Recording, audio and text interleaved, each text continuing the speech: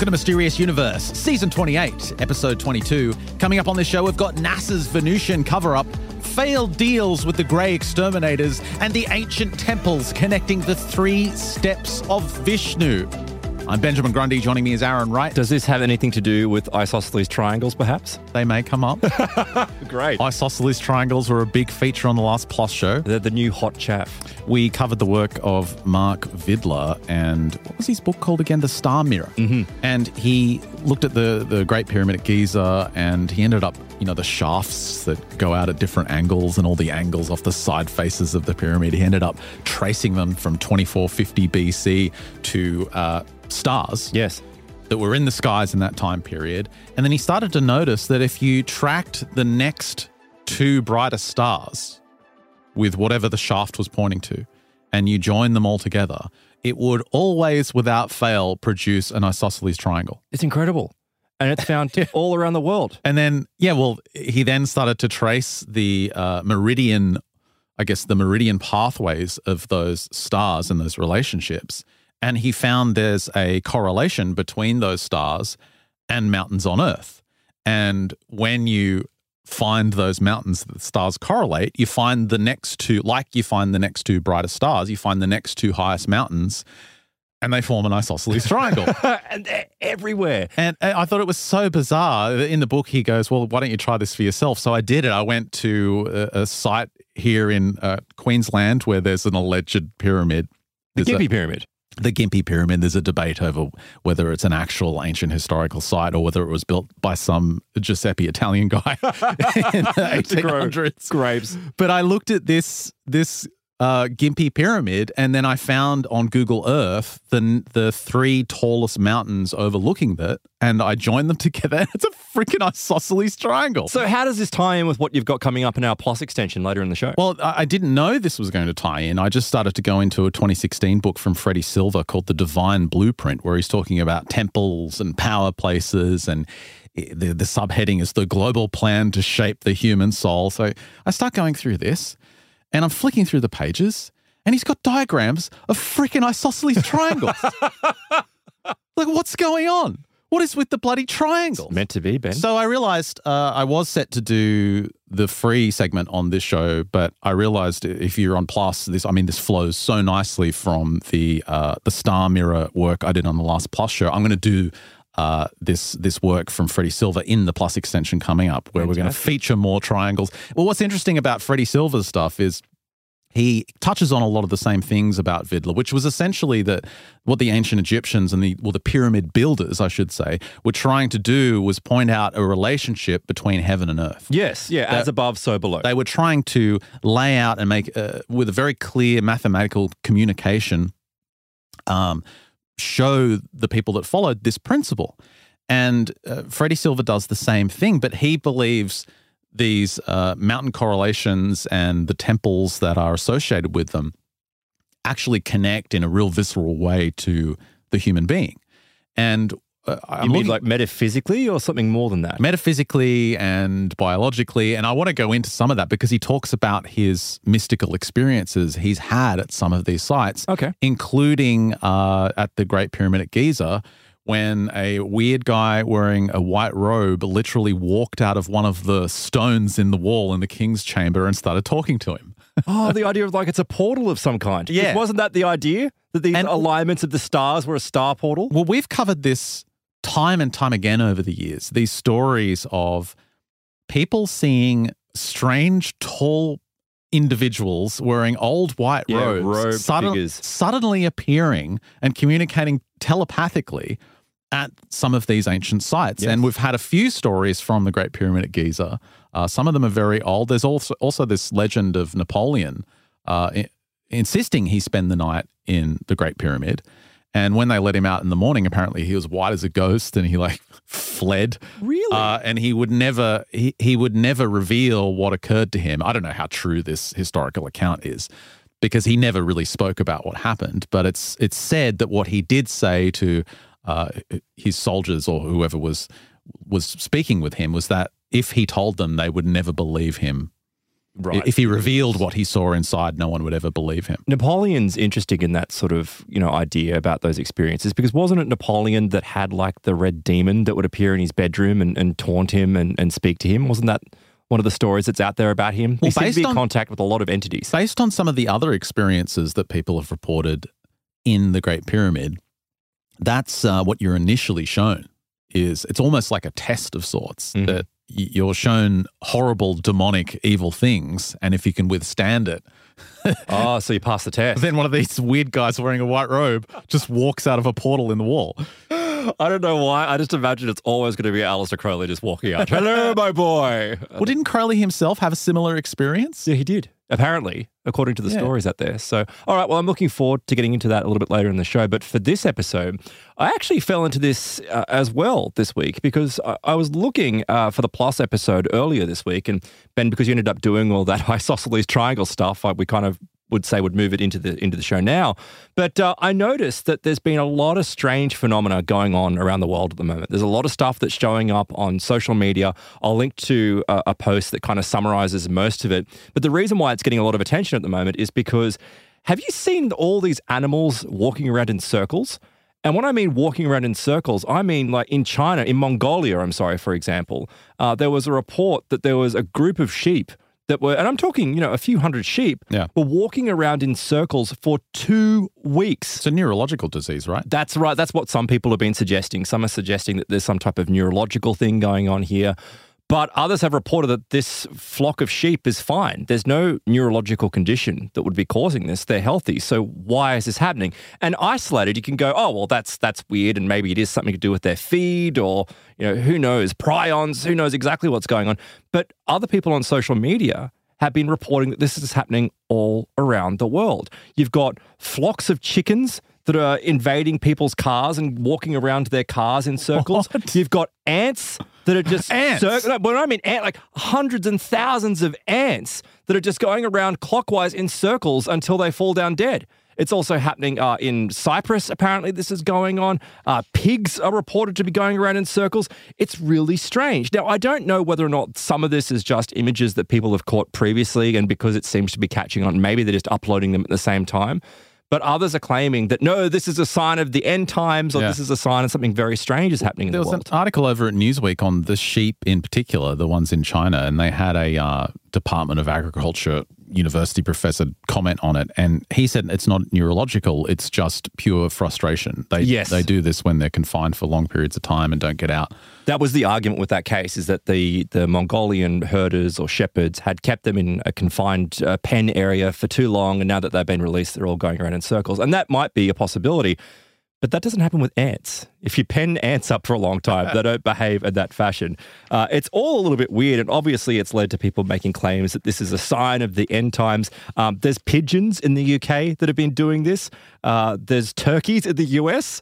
This is the other thing. Like, there's a video of it. There's just 3 turkeys running around a palm tree or something, just on endless 12 loop. hours. So all of that in isolation, you can go, oh, it's just a bit weird. But the reason why I thought I'd bring it up is because this kind of circling in the past has been associated with cattle mutilations. Really? As well. Yeah, this is something that Linda Moulton Howe has pointed out. In fact, when she was presenting to, remember the UFO hearing, the People's Hearing a few years ago that happened where... It's like a decade ago now. Yeah, exactly. So Linda Moulton Howe was there presenting stories about, cattle mutilations and why it's so important that, we actually look at this and understand what's going on. I'm going to play some audio from her presentation a little bit later on, but this coincided with what I've been looking at recently about zoo mutilations. There's these reports that have been reasonably well hidden that suggest there is some type of large-scale cover-up going on. What? By multiple government agencies or people within government agencies that know exactly what the cattle mutilation phenomenon is and are trying to keep it quiet. And it's actually caused a lot of trouble amongst ufological circles. There's people that have been coming out over the years claiming that they know that the military knows what's happening. There's even more wild stuff like John Lear, who I've got some audio of him coming up in a moment, actually describing, and it fits in with what we were talking about last week on the Apollo Guardians.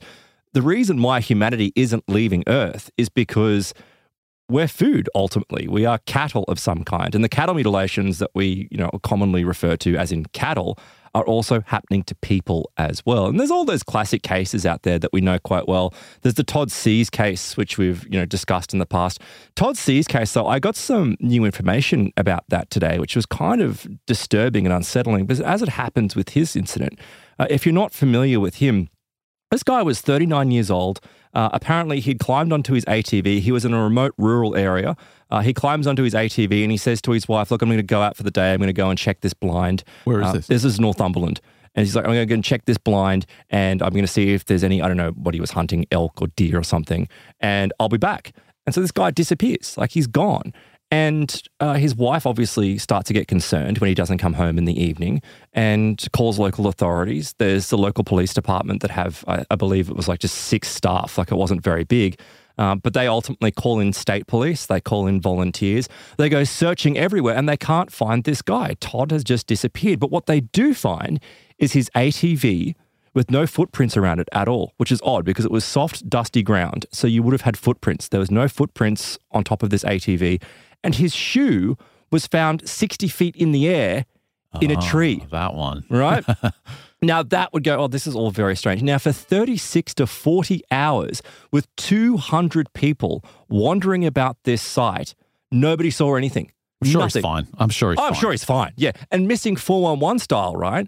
One day, the following morning, as the volunteers are walking past, they see something white. Like they get this flash of white out of the corner of their eye in a patch of briars or trees or heavy, thick brush that is around, I think it was like 12 or 24 yards from the house. This is a location where 200 volunteers have been walking past for the last 36 hours. Nobody had seen anything until they catch this flash of white. Now, when they look at this flash of white, they go over to inspect it. It's so thick and so overgrown that they have to get chainsaws in to cut down the trees and cut down this stuff to get through. They finally get through and they discover that that flash of white was actually Todd Sears. It's his naked body, and his body is unfortunately white. It's like with this pallor, and it's white because all the blood has been drained from it. Now, this is not some type of the guy has just simply gone to commit suicide. That's not what has occurred here. The condition that his body was in was consistent with cattle mutilations. And if you're familiar with cattle mutilations, I won't go over it too much. I'll link to a couple of episodes in the show so you can actually go back and listen to the full story of what cattle mutilations are. But the defining features of a cattle mutilation is that you find an animal that has no tracks around it, no marks around it, completely exsanguinated. It's called extreme exsanguination. There's no blood left in the carcass at all, and it's got fine cuts, like surgical laser-like cuts or holes in the body, and things like the genitals, the tongue, the eyes, sensory organs, internal organs have been removed. And in some cases, and in many cases of cattle mutilations, you find that it's almost like someone with a great deal of power has taken a large apple corer and then shoved it into the rectum of these animals or these people and cored out the very inner core of the body. And, in some cases you've got, with cattle mutilations, you find what essentially is like a rug. And what I mean, it's like the hide. The hide is all that's left, and everything inside the body has been pulled from it. But there seems to be these laser-like incisions that have taken place. The same thing happened with Todd Sears. Now, where we start crossing into even more, conspiratorial sides of things is that with Todd, his body was taken immediately by the local authorities, obviously, because it was in such a bad state. It wasn't, decomposition is the wrong word. It was just messed up so badly as a result of the injuries that he suffered. It was also consistent, apparently, that he may have been alive when at least some of these incisions had taken place. This is what the pathology revealed, and what Linda will actually explain in a moment as to what some of this kind of pathology reveals. There is this classic thing that when you look at cattle mutilations or alleged human mutilations, when you have a pathologist who will look at the samples, the tissue samples, you'll find when a very sharp, hot object has been used, such as a laser or something like electrosurgery has taken place, you'll get this peppering effect of carbonization. And you will see it. It will be all through the tissue. It's consistent with all laser surgery. It's completely standard. It's what happens because you have heat being applied to tissue. In many of these examples, there's never any type of this peppering. There's never any of this carbonization, suggesting it's a highly sophisticated type of instrument which has been used and something that is beyond conventional technology that we have at the moment. And you can go, well, people have said in the past that, oh, this is cults or this is foul play. It's like, I'm sorry, cults and people committing foul play aren't running around with futuristic laser scalpels doing this to people. And with Todd, when his body was removed, it wasn't allowed to be seen by the family because it was so, badly damaged. But the report finally came out, and I think this was, it was a very, very odd finding. Toxicology tests were performed, and the toxicology revealed that he had died of a cocaine overdose. That's fascinating. He did not die of a cocaine overdose. That is absolute. Cocaine overdoses don't cause your rectum to be clawed out or for your eyes to be removed or, these horrible injuries to take place. And, there's been investigators that have followed up this case because, MUFON looked at this. MUFON considers this to be an ongoing case that they've tried to follow up on. And I think Butch Witowski has actually looked into this case in great detail as well. And when they've contacted the local authorities for more details about this particular case, they've been threatened. They've been threatened, and so if you keep on calling or if you keep on, looking into this, we'll, proceed with charges of harassment, this kind of stuff, which is absurd. It appears to be some type of very strange cover-up, and to say that the guy died of a cocaine overdose is absolutely ludicrous. There's a book that I purchased a couple of years ago by Neil Whitehead. It's called Dark Shamans. And he travels to, I think it's in Africa somewhere, and he looks at the Kainama, who are essentially, the title of the book, they're these dark shamans, and the local people are absolutely terrified of them. And what they do to their victims is precisely what you're describing from this mutilation. Really? Like they give them essentially a poison that keeps them alive. They core out the anus. They remove the eyeballs. They do horrible, horrible things. And I didn't end up doing it for the show because I was just so horrified reading it. Like it's just the most disgusting thing.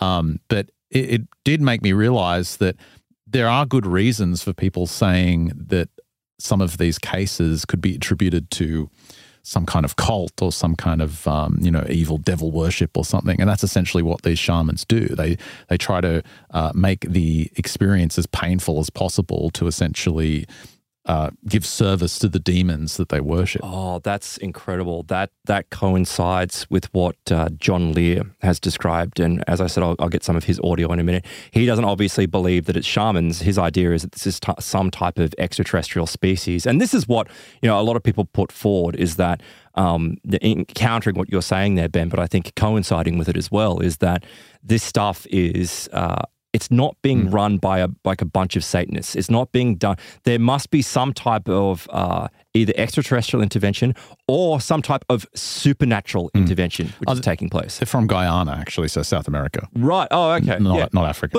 But the thing is that it's funny that you should say that because maybe that's like a local way to justify what's happening because this stuff has been happening all around the world and it's been happening for a long time. There's reports that go back to the 1800s of this kind of stuff taking place. It's not just humans, it's not just cattle, it's seals, it's whales, it's birds, it's cats, it's porpoise, it's like every single animal you can imagine. If you start looking into strange flaps and reports of animal deaths, you'll find this repeating theme that seems to pop up of the way that these instruments are used, and how these incidents just happen so rapidly.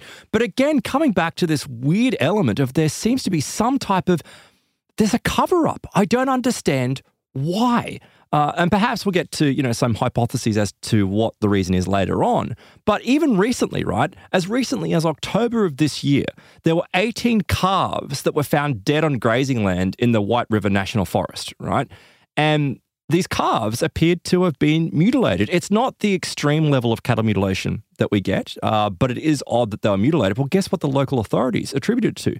They said, oh, it's wolves, right? Because wolves are being reintroduced. Like there's this program that's being run, which is reintroducing the wolves, and they closed the whole thing down. Why don't you think it's wolves?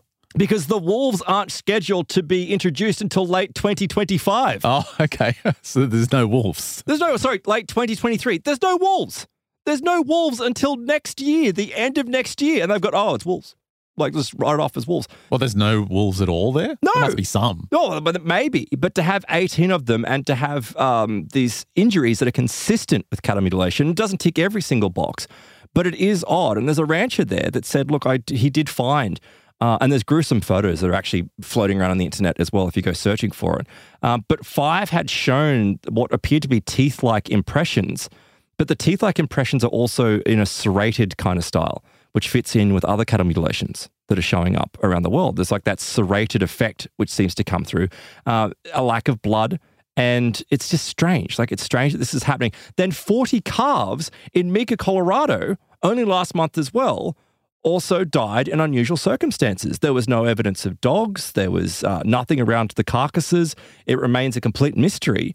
And some people have suggested, this was triggered by a fatal disease. Like, a fatal disease doesn't cause this blood type draining. of mutilation to take place. So people think when we talk about cattle mutilations that the activity has ceased, or that was something that was, said amongst conspiracy theorists and UFO nuts back in the 1980s, but that doesn't appear to be the case. This is something which has been going for a very long time. It appears to continue to be ongoing. And the reasons may be far more sinister than we could ever possibly imagine. But let me just play some audio for you. We're going to go through a little bit of audio here, and then we'll start working our way back to some of these strange zoo mutilations that took place. So what I've got here is Linda Moulton Howe describing one of the very first incidences of a cattle mutilation being reported. This was of a horse. Sometimes the horse is known as Snippy. Other times, Snippy. Yeah, people know it as Lady. But listen to what she says about this, which fits in with these strange circling motions that have been happening recently. Horse named Lady was found dead on a ranch near Alamosa in southern Colorado. The horse's entire skull and long neck had been stripped of flesh, and every organ in the chest of that horse had been surgically excised according to a medical doctor. There was no blood anywhere, not in the animal, not around the animal, and nowhere nearby. And there were no tracks of the animal. It was powdery soil, and the animal is lying there stripped of flesh, but there were no tracks around the body, not even the own horse's tracks. But 100 and some feet away, there were horse tracks in a circle, as if the horse had been caught in something in which the feet had gone around in a circle. Oh. Isn't that weird? That's an element that I hadn't heard with the Snippy case before. I'm quite familiar with that case, and I hadn't heard that. And it fits in with that case I told you about Todd Sears, in that his ATV had no marks, track marks, anything around it at all. It was like he'd just been plucked off. He wasn't going around in a circle? No, that wasn't reported, but it was like he'd been plucked off and lifted into the sky and then dumped back down somewhere else. The same thing seemed to happen with this horse, that it was lifted into the sky after walking around in a circle and then dumped 100 feet from where it had been lifted up. Now, you can go, well, obviously that's open to a lot of interpretation and guesswork there. But there are other stories that kind of give us an understanding as to maybe this is what happened, because there was a report that happened in South America, I believe, where a rancher had gone out. He'd never seen anything unusual. There'd never been weird activity on his property until all of a sudden, balls of light started appearing over his property and spooking his cattle. His cattle were getting spooked. It was obviously causing great deals of concern for him because, as you know, their owners, he wants to make sure that his cattle are doing well. He said on this particular evening, he saw these balls of light that sometimes were moving in triangular formation, which is really important because that comes up in some of these zoo cases that I want to describe for you.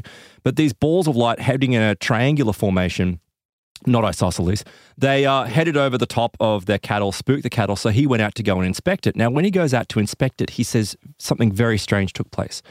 He claims that he suddenly heard this, there was a deafening, almost like the Oz effect that took place. The silence kind of enveloped the entire area.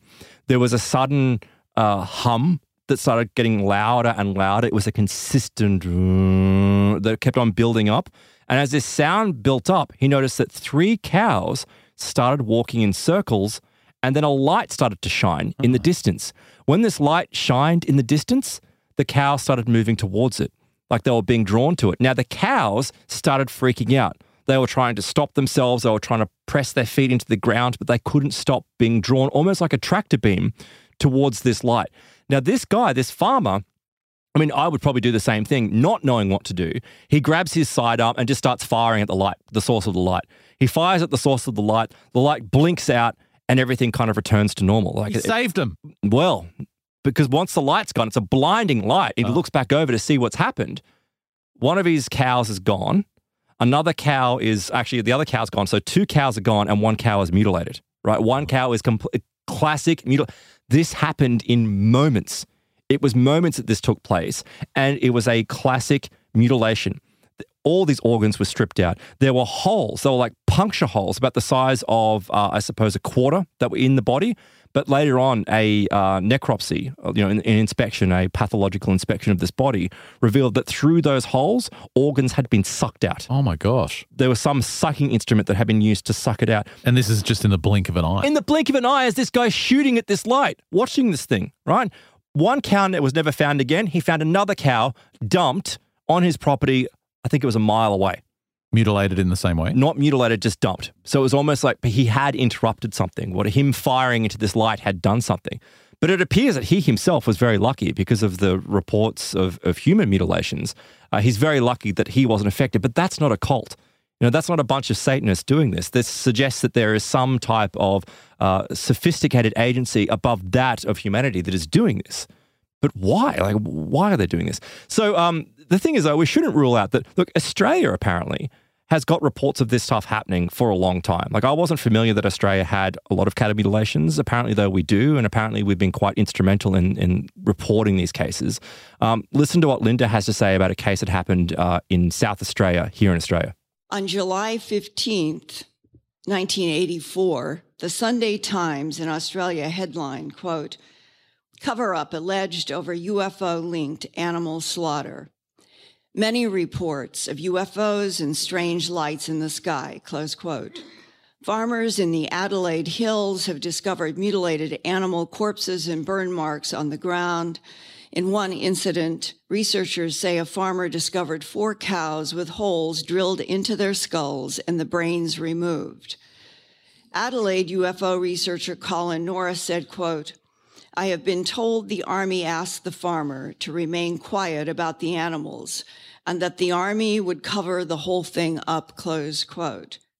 Mr. Norris said pod marks in the ground and burnt treetops indicated a UFO craft had landed. I want you to keep some of the elements of this in your mind. So the Army coming in and interfering and saying we will cover it up, the covering up of pod marks on the ground, the burning of trees. This stuff comes up in other cases as well. It's almost as if there is some type of international understanding between even enemies, I'm talking governments, that have groups that will go out and cover up these mutilations that are taking place. They don't want the truth behind these mutilations from coming out. And what she described there as well in that particular report of there being 4 cows with holes drilled inside their head or into their head, this was something that was also identified by David Caton back in 1997. Now, David Caton is a really fascinating guy. You may recall him. We've touched on his work in the past. He was the guy that did all that seal research back into 1997, well into, I think 2008 it happened. Seal mutilations. This was seal mutilations. That's exactly right. I'll link to a far greater PDF describing what happened. But I was familiar with the seal mutilations taking place in the 90s. I think what happened was a bunch of seals started washing up on, I think, Scottish beaches or Scottish coastland or the northern UK kind of area. And the reason why this was so odd is because there were multitudes of them. It wasn't 1 or 2. There were a whole heap of them. And further inspection revealed that this was no typical type of death at sea of these animals. These animals had corkscrew incisions that started at the base of their spine, traveled through their entire body, coming out at the fins, and suggesting that there was some type of instrument that had been used. They also had holes in their rectal cavity and had it been cored out as well in some cases, not in all, but in some cases. Now, there's a whole heap of theories that have popped up about this. People have suggested that, it's the I think it was boat propellers was one argument that was put forward, but boat propellers, this has been debunked. Boat propellers don't cause this kind of damage. It's not consistent, and not with so many of these seals either. The other idea came forward was that there was a particular type of sawtooth shark that apparently had a great season, so they were very hungry. So these sawtooth shark were chomping on these seals, but they weren't eating anything. And how is a sawtooth shark drilling into the inside of the animal to remove an organ and then spitting everything else out? That just seems weird as well. The other thing that came up was that it was, I believe there was some type of illness that had been causing, again, an illness, I mean, even if it's necrotic, destroys tissue in some way, it's not going to cause these similar kinds of injuries that are being reported. But what it is consistent with is what UFO researchers are seeing, is it's consistent with cattle mutilations that are happening in a wide variety of other animals on land. It was exactly the same kind of thing. One crazy theory came out, because this was odd as well, which also then starts fitting in with greater details of the abduction phenomenon, is that with the seals, I think in the 90s cases, most of them were female or juvenile, which is a bit odd. And one of the arguments, and that would suggest that it's not propellers, because propellers aren't selective. Propellers aren't sexist. It was suggested that, there was cannibal males that had started eating other members of the... None of this adds up. It doesn't add up. It's almost like they're coming up with something which is even more wild than the idea that, look, it could be extraterrestrials harvesting these things. And for what purpose, I don't know. What I wasn't aware of is that this all repeated in 2008. Did it? The same thing happened in 2008. Once again, more of these carcasses showed up.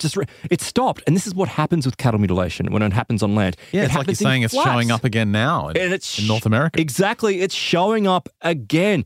All of this stuff. This is what Charles Fort saw. This is what John Keel saw. There is a cycle to all of this stuff. And it dies down for a while and it starts back up again. And it dies down and it starts back up. And don't think, though, that you are going to be safe from this kind of stuff. Oh, it's all nonsense. Oh, it's all conspiracy theories. Oh, unfortunately, there are 30,000 people that disappear from the US every year alone that are never found again. They just up and disappear. I think it's about 250,000 people disappear from the US. And of those, 95% or 90% of them are returned because it's normally runaway kids or domestic abuse situations, murders, that kind of stuff. And they're solved, right? They're worked out. But 30,000 people a year just vanish without a trace. Now, I'm not saying every single person is being mutilated. I'm not saying every single person is being abducted.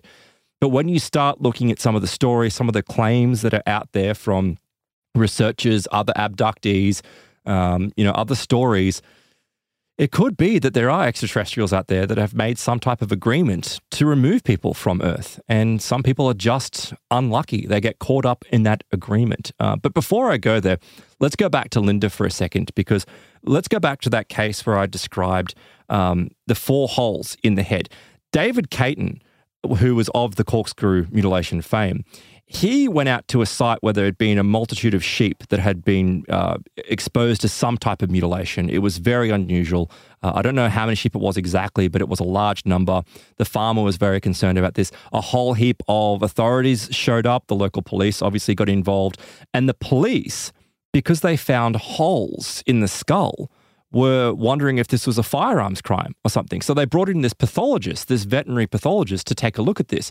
And so David Caton, assisted in removing the heads and taking the heads to be radiographed. And the pathologist found something very unusual, but consistent with that report from Australia.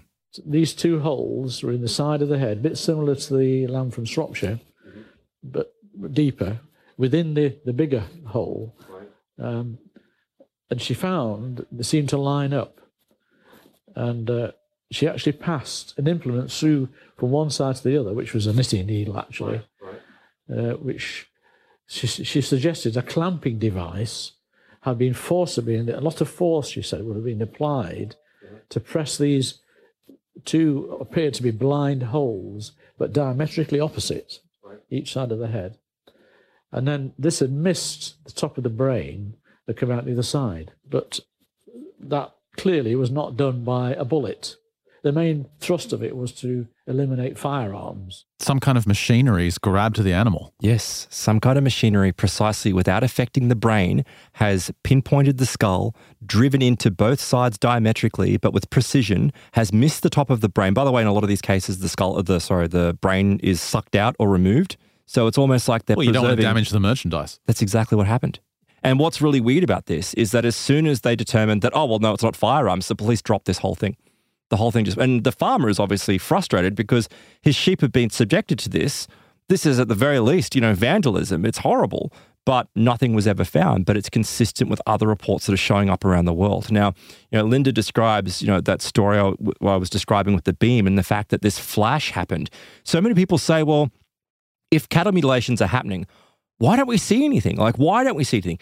we don't see anything because, one, it happens apparently in some circumstances instantaneously, but in most cases, it takes less than 2 minutes to strip a body. The darker collagen tissue is damaged from some injury source, but shows a striking lack of inflammatory change. This suggests that the procedure of injury was relatively fast. Taking all the microscopic findings into account, one would have to conclude that the surgical procedure performed on these animals took place quickly, probably in a minute or two, and utilized high-temperature heat as a cutting source applied in a fine probe or cutting instrument, close quote. And we are talking about the excision of an ear, eye, jaw flesh, tongue, the sexual organs, and the rectum in less than 2 minutes. Isn't that incredible? In less than 2 minutes, they are performing these surgical extractions, these highly precise surgical extractions. Who possibly has this kind of technology? Well, it's interesting because some of the best evidence we've had for, I guess, what's behind the whole mutilation phenomenon was from Colm Kelleher's Brain Trust book. He was looking at this connection between mad cow disease and misdiagnosed Alzheimer's. Mm-hmm. And I'm pretty sure in that book he does go into cattle mutilations as evidence of perhaps a government party, a government organization being very concerned about the food supply, being very concerned about what people are eating, and perhaps being behind these mutilations so that they can examine the brains and the tissue of these animals that are in the food supply. Yes. Now, obviously, that doesn't explain seals, but I always thought that was one of the best explanations for what's going on if you're able to look past some of the extremely bizarre paranormal elements of this. Exactly. But if you're saying things are being removed within 2 minutes. I mean, the scenario he paints is like a black helicopter landing and kind of... And there are those reports. The army coming down and doing this, taking the animal and then returning it. Yes. But yeah, if this is happening that rapidly, it doesn't seem to make sense. And that's where the waters do become muddied. And I do like that theory as well. I think there is potentially something to that because there are other reports out there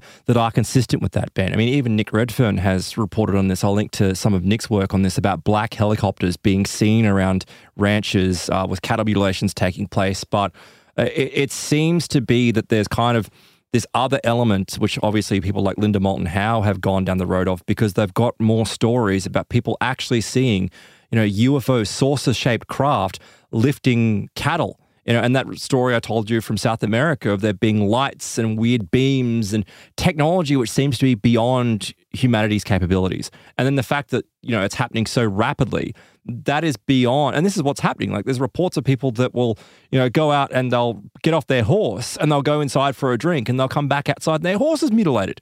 Like it's just happened in the blink of an eye. It's absolutely terrifying. And it's not modern, right? If it was a modern phenomenon, I would get that, right? If it was that there was some concern about prions in our food supply, that would make sense. People concerned about mad cow disease or other bovine spongiform encephalitis, that would all make sense. But this stuff has been happening since at least the late 1800s. But take a listen to what Linda says about Australia in 1911. Australia has played a very interesting role in this historically because the BBC in 1979, when I started the work on A Strange Harvest, there was a producer there who told me that they had a journal from 1911 that had been published about 104 sheep being found in an Australian billabong with an ear, eye, tongue, genitals, and rectum cored out. 104 all in one billabong with no blood and no tracks around those animals either. 1911. So a billabong, by the way, if you're not familiar, is basically a small, shallow pool of water. A dam or a creek. Yeah, it's not a very large, but 104 sheep had been mutilated in 1911 with classic mutilation signs. Again, certainly we didn't have laser scalpels or that type of technology, electrosurgical technology in 1911 to the level of what's being described. So there's something very strange going on with this. And it's apparent that governments around the world, agencies around the world are familiar with this. And maybe they don't know the whole truth, but they know well enough to keep it a secret. And in fact, this is what Linda describes from the RCMP in Canada back in 1980. Lynn Lauber, head of animal mutilation investigations at the Royal Canadian Mounted Police in Calgary, Alberta, in 1980, where the local Canadian media were told by the RCMP that the cause of the mutilations there, in the hundreds, were satanic cults. But Lynn Lauber called me at KMGH TV in Denver after the broadcast of my TV documentary, A Strange Harvest, and he said that he had seen my documentary and he was calling me because, and this is what he said to me, he knew that something from outer space was involved in the mutilations that the RCMP in Canada had investigated. When I asked him, why then have you told the media the perpetrators are satanic cults? He said, the reason was that he felt the truth was too difficult to report publicly. The truth is, law enforcement has long known from their own eyewitness accounts, they've seen the beams of light in pastures. Ranchers have seen the glowing discs put beams down. Ranchers have seen animals rise into these glowing discs. The glowing discs have been seen lowering animals down in beams of light to pastures where they are then mutilated. And to get those people, law enforcement or ranchers, to stand up in front of a camera and tell the world what they've seen with their own eyes is the biggest difficulty of my entire career, because we are on a planet where humans are more afraid of humans and their ridicule than they are of extraterrestrials. I think she makes a really great point. And I could imagine being someone like Linda who has put so many decades of effort into researching the cattle mutilation phenomenon and be constantly frustrated with people not wanting to face ridicule. Well, I mean, that suggests a cover-up that's not a conspiracy. It's there's no one trying to hide something per se. They just don't know how to explain it, so don't want to talk about it. Is that really a cover-up? Well, it's the cover-up comes in when there are people that step in and take the bodies. You know, there was something that was described by, I think, again, Butch Witowski, where in some of his research, he's had people come to him and say that they've had people from the Department of Agriculture show up and remove the bodies, and in Men in Black style say, you're not to talk about this. And, you know, even more wild and crazy things. Like there was one thing I was listening to where apparently there's like I don't know if it's, I hate to use this term, but it's like a black ops division of the Department of Agriculture. Yeah, that's what I was laughing at. That's how ridiculous it is, right? But apparently there are people that are in the know about cattle mutilations, and they basically have dual roles, and they work within the industries that you would interact with cattle. So it would be the Department of Agriculture. And Black Ops, Bureau of Land Management. And that's why you're supposed to report this stuff. And then it starts stretching out, right? Because then you get into parks, like national parks workers and that kind of stuff. It starts getting really, really kind of crazy. But speaking of actually getting quite crazy, I want to actually go over now to John Lear. John Lear, you know, he's that record-breaking pilot. He's known as a UFO conspiracist. The guy has come out with some really outrageous things over the years. But I think, you know, with all the madness that's out there, sometimes there's a grain of truth that comes through. And I'm not saying he's a liar. I'm just saying that the stuff that he's come forward with is really quite difficult for some people to accept as being the reality of the nature that we live in. But I want to play some audio for you of him describing what he understands to be the cover-up that really is going on with this stuff. And it's not just cattle mutilations, it's human mutilations. And, you know, one thing that you heard Linda talking about there was the pathological characteristics of these tissue samples. Linda says that she's collected, I think, from at least 30 sites, tissue samples that she's had analysed. And each and every time, it's been that the tissue was inconsistent with what you would expect for normal necrosis, what you'd expect for normal post-mortem, post-death effects, the way that it would, break down, or the way that it would have, the injury showing. It was always inconsistent. And in some circumstances, there would also be this effect that's known as, I think it's like it's reactivity is the term, I believe, which is used. And reactivity is essentially that if you stab a dead body, right, when you stab a dead body, it doesn't produce any type of reaction. You know what I mean? Obviously, there is a reaction, but it's different to what would happen if you stab someone when they're alive. Right. If you stab someone when they're alive, you have a different movement of the body responding to it. You have different blood, splatter patterns, all that kind of stuff. With a lot of these samples that are being taken, they're finding that these horrible acts are being committed while the person's alive. A slightly more frightening phenomenon known as human mutilations have occurred on a regular basis and are similar to the cattle mutilations in that the humans are taken from the street, so to speak, and returned to the same area about 45 minutes to an hour later with their rectums cored out, their genitals removed, their eyes removed from their sockets, and completely drained of blood. In all cases, it appears that the mutilation procedures occurred while the persons were still alive and conscious. One of our scientists speculates that apparently the human specimens had to be alive for the samples to be worth anything. Isn't that horrible? That's just absolutely horrible. That is consistent with what you hear from reports of like World War II with the Japanese Unit 731. You know, they committed horrible vivisections of prisoners, and they never used anesthetic or anything like that because it was said or thought that the sample has to, or the organ has to be removed for analysis while the person's alive because it will somehow affect it. Just brutal, horrible things. And yet this is what Lear is saying is happening. People in the know, but government pathologists or people that know about this phenomenon are reporting that human mutilations are taking place while people are alive. It's terrifying when you think about it. Why? That's the question. He's saying that the samples need to be taken when the person's alive. Why? Yeah, I don't know. That might tie in with these... Recently on the show, we've been talking about that concept of soul containers, and this is something that Lear goes into and explains. But if you recall, some of those stories we've described is that people have been abducted or taken aboard UFO craft, and there's been actual containers, like cylinders of some kind, and the ETs have told them that, oh, that's where we're storing, you know, the souls of the people that we collect. You know, outrageous, ridiculous kind of things. But when you hear Lear's theories about this or claims about this, it becomes a lot clearer. So one thing in regards, though, before we get into that I want to describe about the cover-up, you know, the cover-up that's taking place.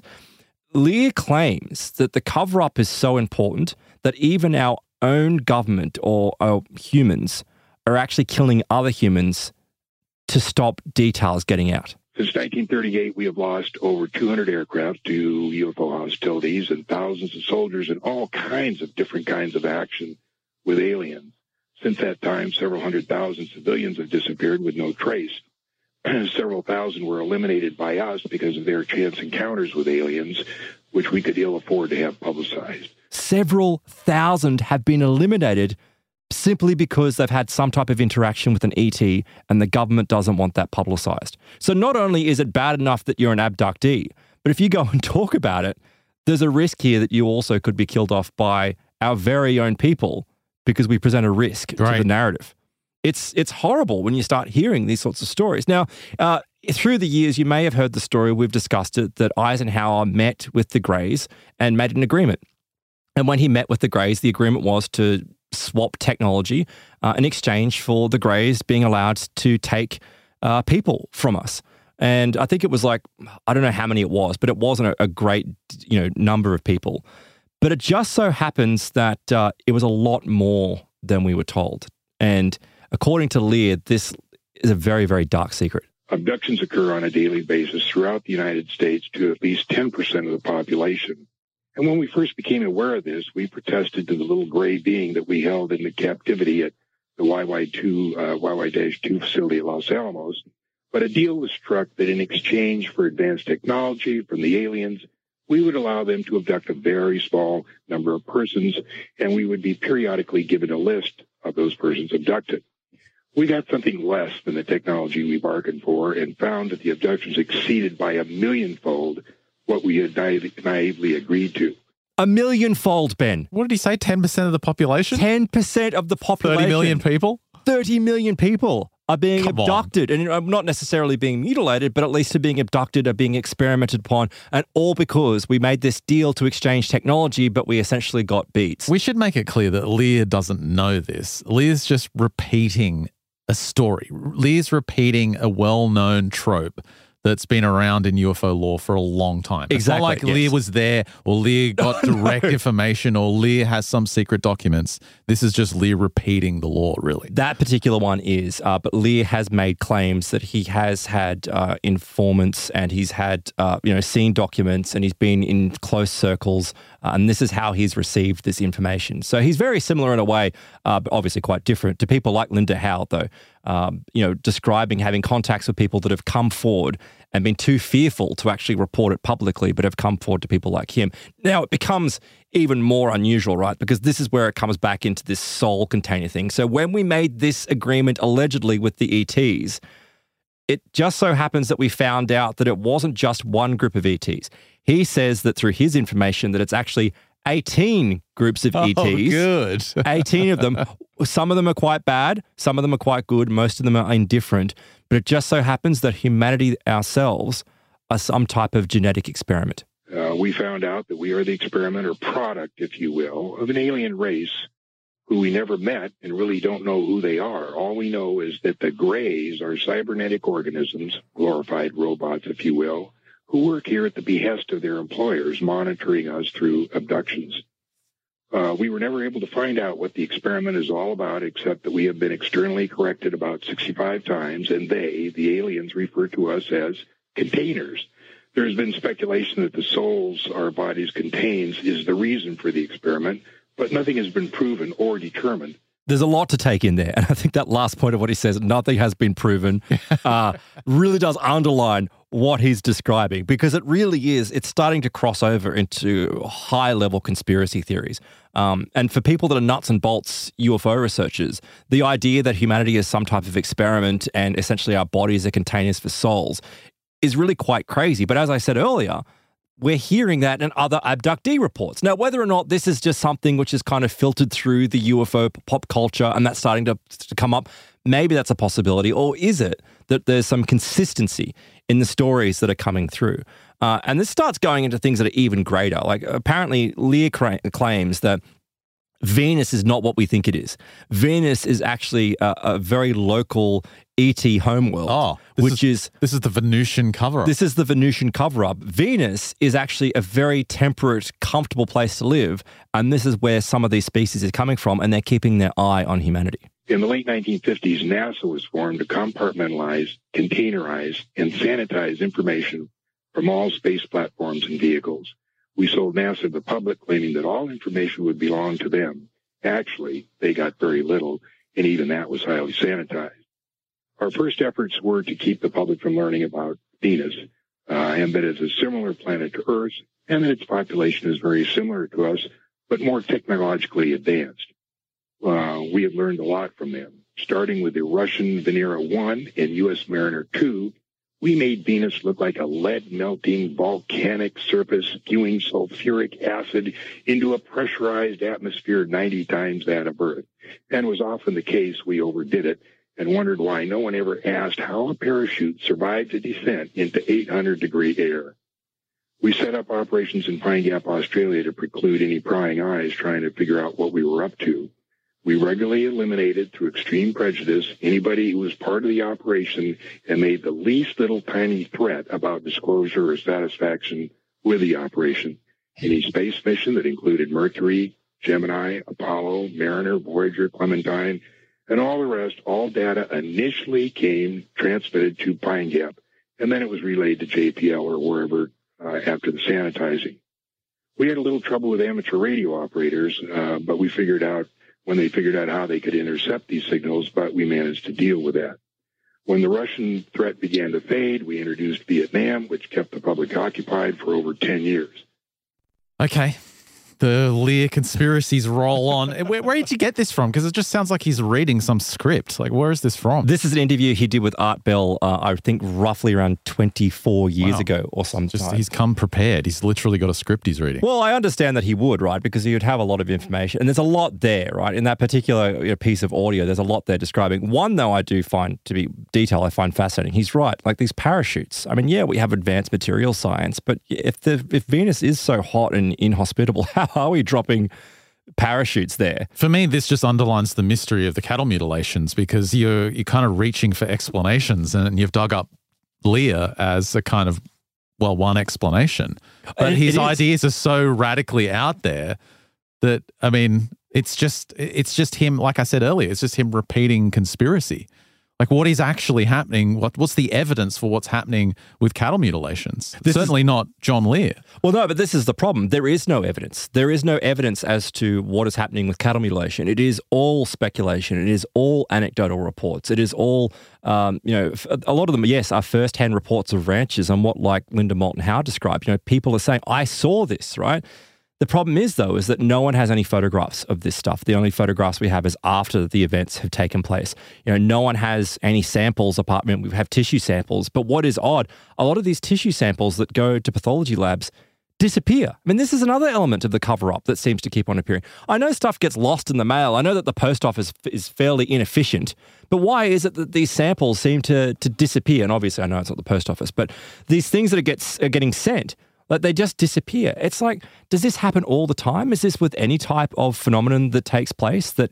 Why is it that this particular incident itself, like these particular reports, always seem to be attached with this high strangeness? Well, it's funny that Lear seems to know all this inside stuff about Eisenhower meeting aliens and perhaps even the very precise agreements on the numbers people can take. But does he have an answer for what cattle mutilations are? No, but he and other people, and this is where I'll get a little bit later on into the zoo mutilations, because there's stuff out there that you've got people claiming that, and there's a whole heap of people, and there's no one source for this. Like many of this, these elements, there's not one source for it.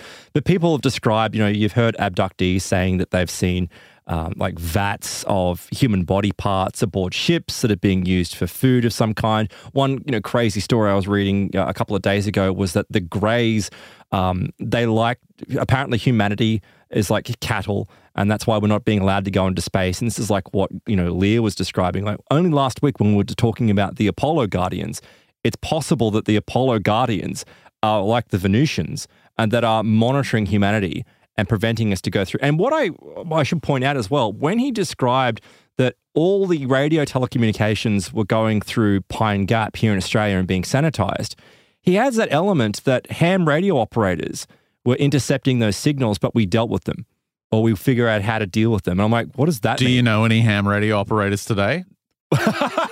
You're suggesting that they all got... They're all dead. Pillarized? No. It's just strange when you start, piecing all these things together, but it's all simply conjecture.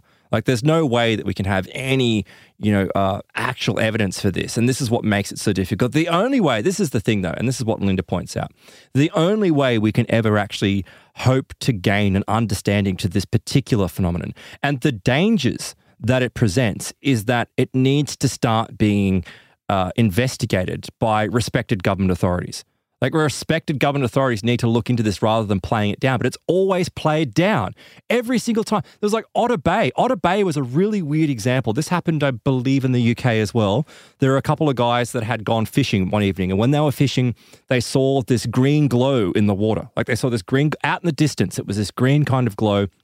And it freaked them out. Like this, it was huge. It was this green glow, weird activity taking place. So they got the hell out of there, right? They went home and they said to their friends, oh, we saw something really weird. It was this massive green glow that was just out off the bay and didn't know what to make of it. The following day they go back. When they go back, guess what's lying on the beach? A whale carcass, caught out. Oh, bizarre. It's a caught out whale carcass. And you know what it was written off as? Propeller damage. That's not Black Ops Bureau of Land Management. No, it's not. There's other reports as well. There's been reports that have come out of Australia. There was one report of a cattle mutilation that took place, right, that fits in with ghost rockets. Remember the Scandinavian ghost rockets? So with those reports, there were people reporting that for many, nights, many flaps, they were seeing these strange rocket-shaped craft that were crashing down into lakes. They were actually crashing.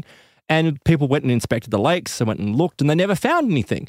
Well, consistent with the cattle mutilation reports, there's reports from around the same time in Australia. So this is happening off in Scandinavia. At the same time in Australia, people were saying they were seeing rockets coming down in dams on their properties, and then the following day there would be cattle mutilations. They would find a mutilated corpse of some kind, of whether it was a sheep or a cow or something. It's consistent. Again, anecdotal reports. There's no photographs of this, of the craft, this kind of stuff, but it's all kind of joining together. And then, yes, of course, you get this outrageous kind of, theory being put forward by people like John Lear. But I like just confirmed that the hot Venusians are real, by the way. Yeah, but I like to indulge in it, right? Because there's another element to the Eisenhower story. So the story goes is that, well, Eisenhower met with the Greys and we got the raw end of the stick. We got a bad deal. So Eisenhower met with another group of ETs and listen to what happened. In 1954, President Eisenhower met with a representative of another alien species at Muroc Test Center, which is now called Edwards Air Force Base. This alien suggested that they could help us get rid of the Greys, but Eisenhower turned down their offer because they offered no technology. Eisenhower. Good move. Stuffed everything up. No, you don't want to give away something for nothing? But he wasn't. They came down and like, we'll help you get rid of the Greys. We'll exterminate the Greys. We'll get rid of them for you. But we wouldn't have got any technology out of it. But we would have got rid of the Greys. Think about everything you're using right now. Your MacBook, your microphone, everything around you was given to us by the benevolent Greys. They're not benevolent. They're horrible, sinister things that they mutilated 30 million people. They mutilated like 30 million people. But what happens if you're one of those abducted people? That's the issue, right? It's all very well and easy to be like, oh, well, at least I've got my MacBook.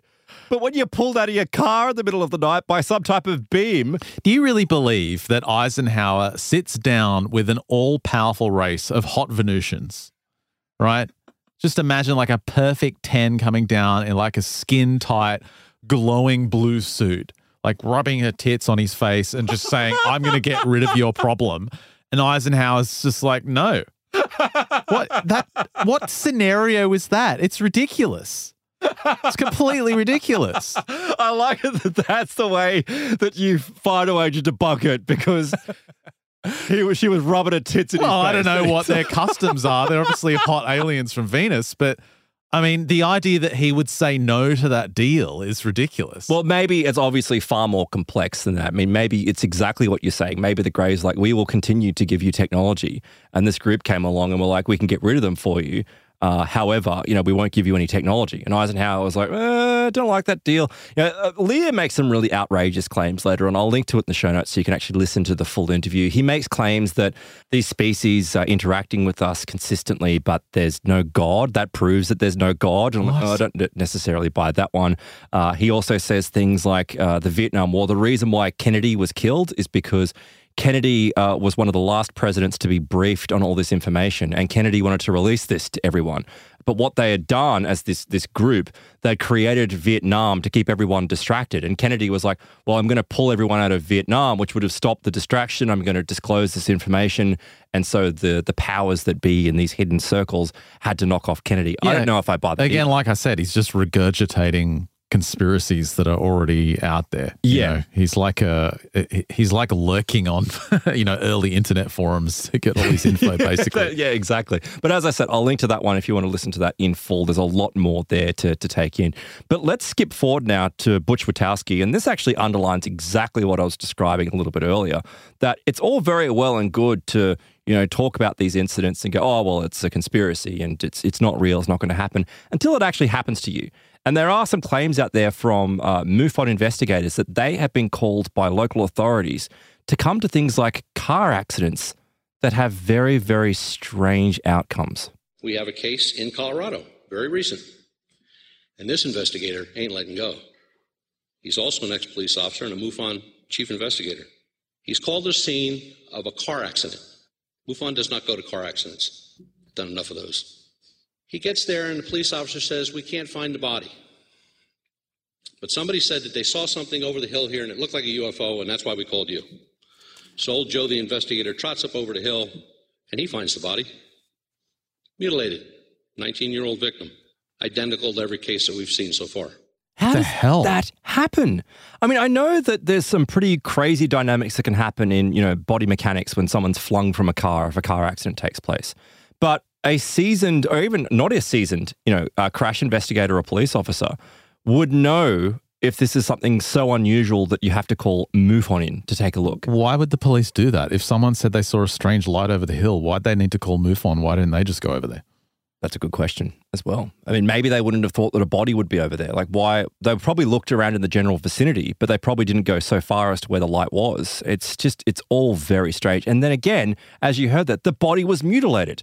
Now, yeah, there's a lot of, mutilations that take place from a car accident, but for it to be consistent with what we're hearing with other mutilations, it's almost as if, and this is just conjecture as well, but the body was abducted from the car while it was driving and then dropped back down, because that's what happens. These people get taken and they're dropped back down in the general vicinity, not exactly the same area. And so maybe he was plucked from the vehicle, he or she was plucked from the vehicle crashed and then dumped back down later on.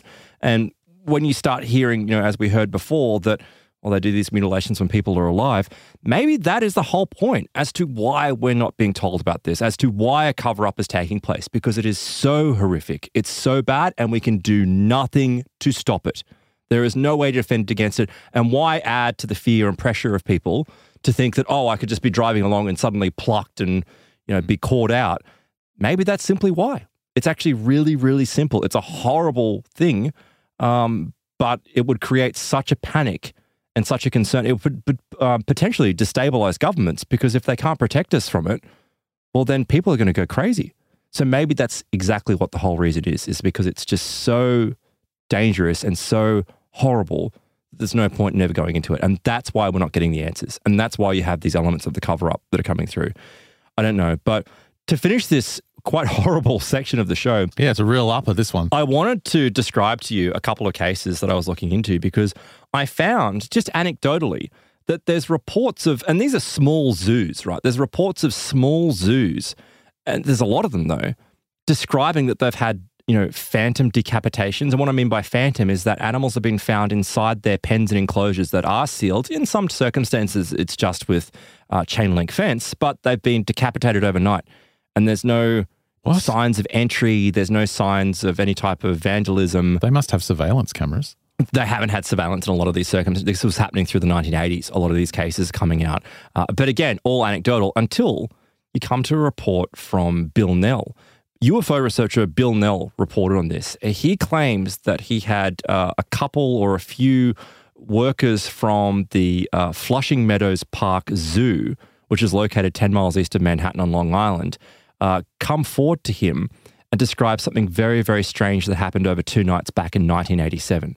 So Bill Nell says that these employees came to him and said that there had been UFO activity over this zoo over 2 nights. And what the UFO activity was white and green lights, sometimes moving in triangular formations. So I'm like, oh my God, this is exactly what the other reports I've been reading today, right?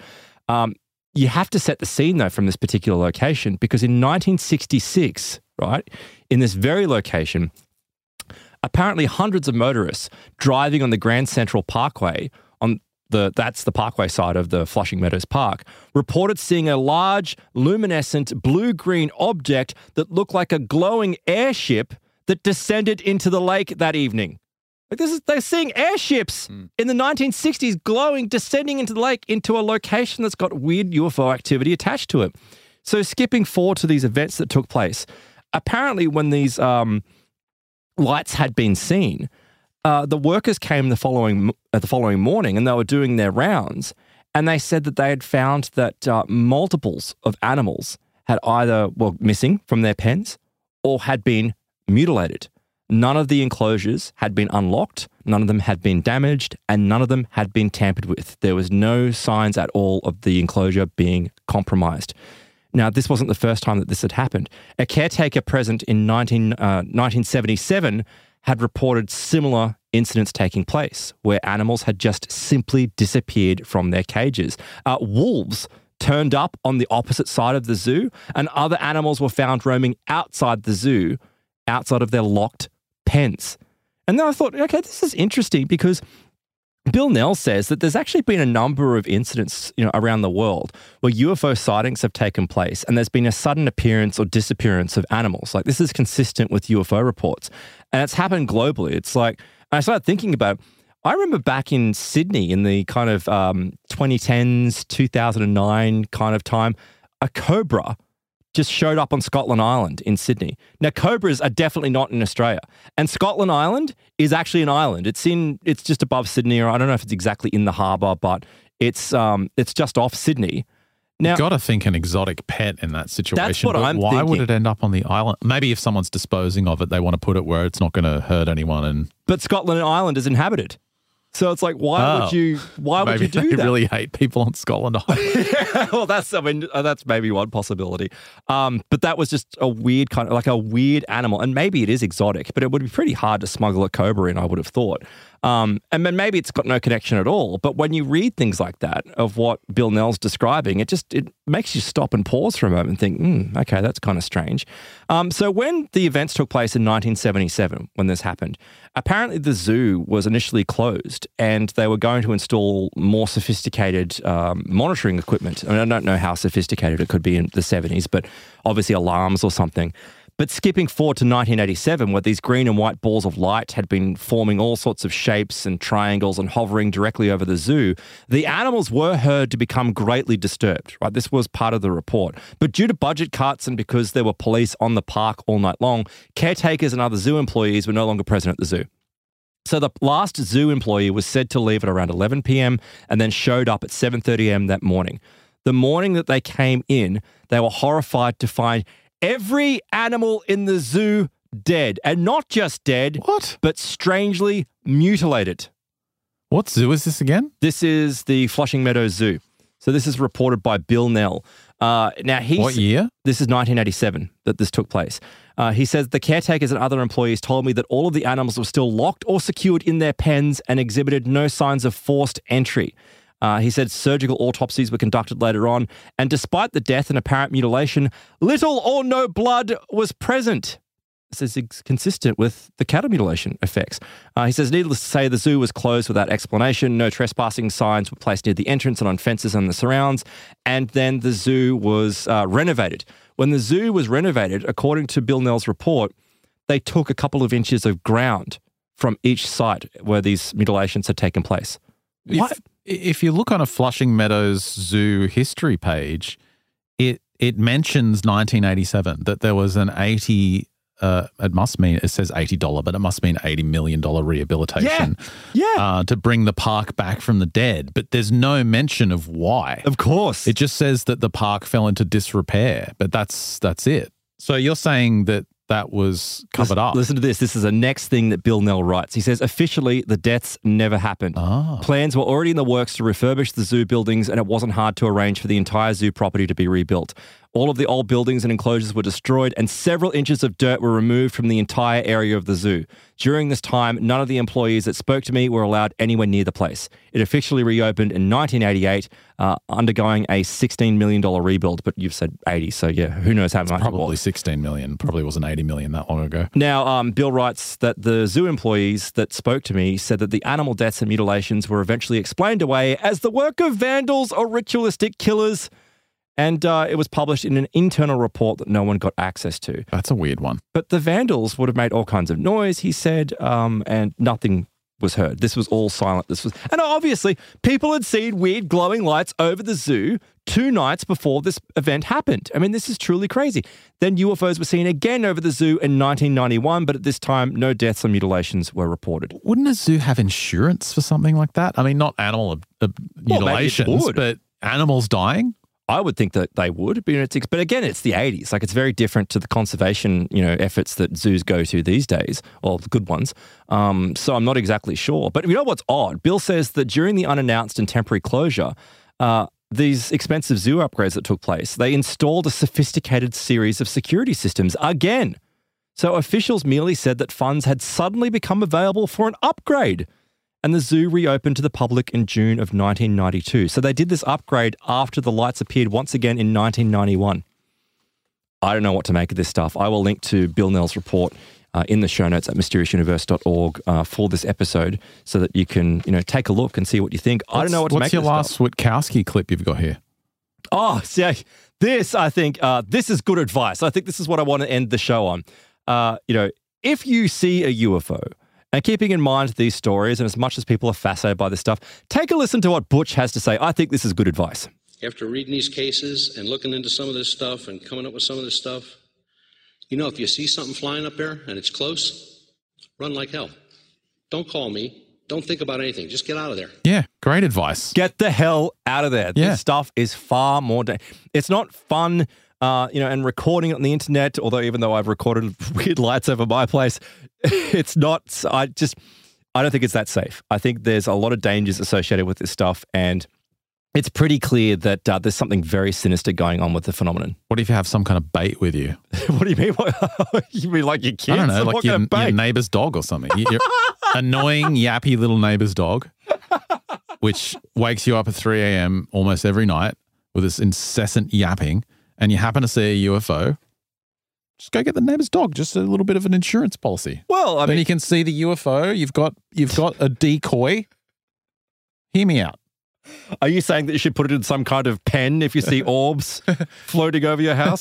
Just see what happens? Just throw it in the general direction of the UFO. It starts coming down. Just throw the little yappy dog at the UFO. I think you're kind of selling your soul for a decent night's sleep there, Ben. I don't know. I don't know if that's exactly something that I would do. But yeah, look, I'll link to all of that stuff, even the wild stuff from John Lee in the show notes at mysteriousuniverse.org, so you can check it out for yourself. Good stuff. Well, coming up in our Plus extension, we're going to switch gears and get away from all this depressing stuff about animals being mutilated and people's heads being chopped off and talk about The Divine Blueprint by Freddie Silver. This is going to follow on from our Plus show on Tuesday where we spoke about this really strange, almost divine connection between stars and constellations and mountains on Earth, almost as if there's a grand design that has taken into account the constellations and the geography of our planet. We're going to extend on those ideas. Lots of triangles coming up from Freddie Silver. Lots of weird angles and details, and ultimately we're going to share his experiences in the Great Pyramid at Giza, where a weird old man wearing white robes literally walked out of the stone and had a conversation with him, like many people in history. That's coming up in our Plus extension. If you want access to that, head to mysteriousuniverse.org/plus. Sign up today. You get access to the big extensions we do every single week, and Plus members get an exclusive show every single Tuesday as well. You're getting more than double the content if you sign up for Plus. Plus members also get a totally ad-free version of the show. You get a higher bitrate feed. Better quality audio of the show when you're on Plus. And if you sign up for MU Max, you get access to our entire back catalogue as well. Check it out today, mysteriousuniverse.org/plus. Also, don't forget store.mysteriousuniverse.org, where we've got a whole heap of MU merchandise in there. If you are in the continental US area, you will be able to get your items delivered just before Christmas. You're cutting it very close. I think there's about 2 or 3 days to go before you might not be able to get it before Christmas. Did we sell out of baubles? We did! We sold out of baubles. But we went like 3 or 4 of them, and then the company's like, "Oh, I'm sorry, we ran out." Well, it is like, Christmas. That's great. That's just great. You need Thank to be selling much. baubles earlier, Aaron. You jumped on it too slow. You need to get the Bigfoot baubles in and around October. I have replaced them, but they're a little bit different. They're not baubles this time. They're flat. All right. Store.mysteriousuniverse.org. That's a wrap for this free edition of the show. If you're on Plus, we'll catch you after the break. For everyone else, thanks for listening. We'll see you next week.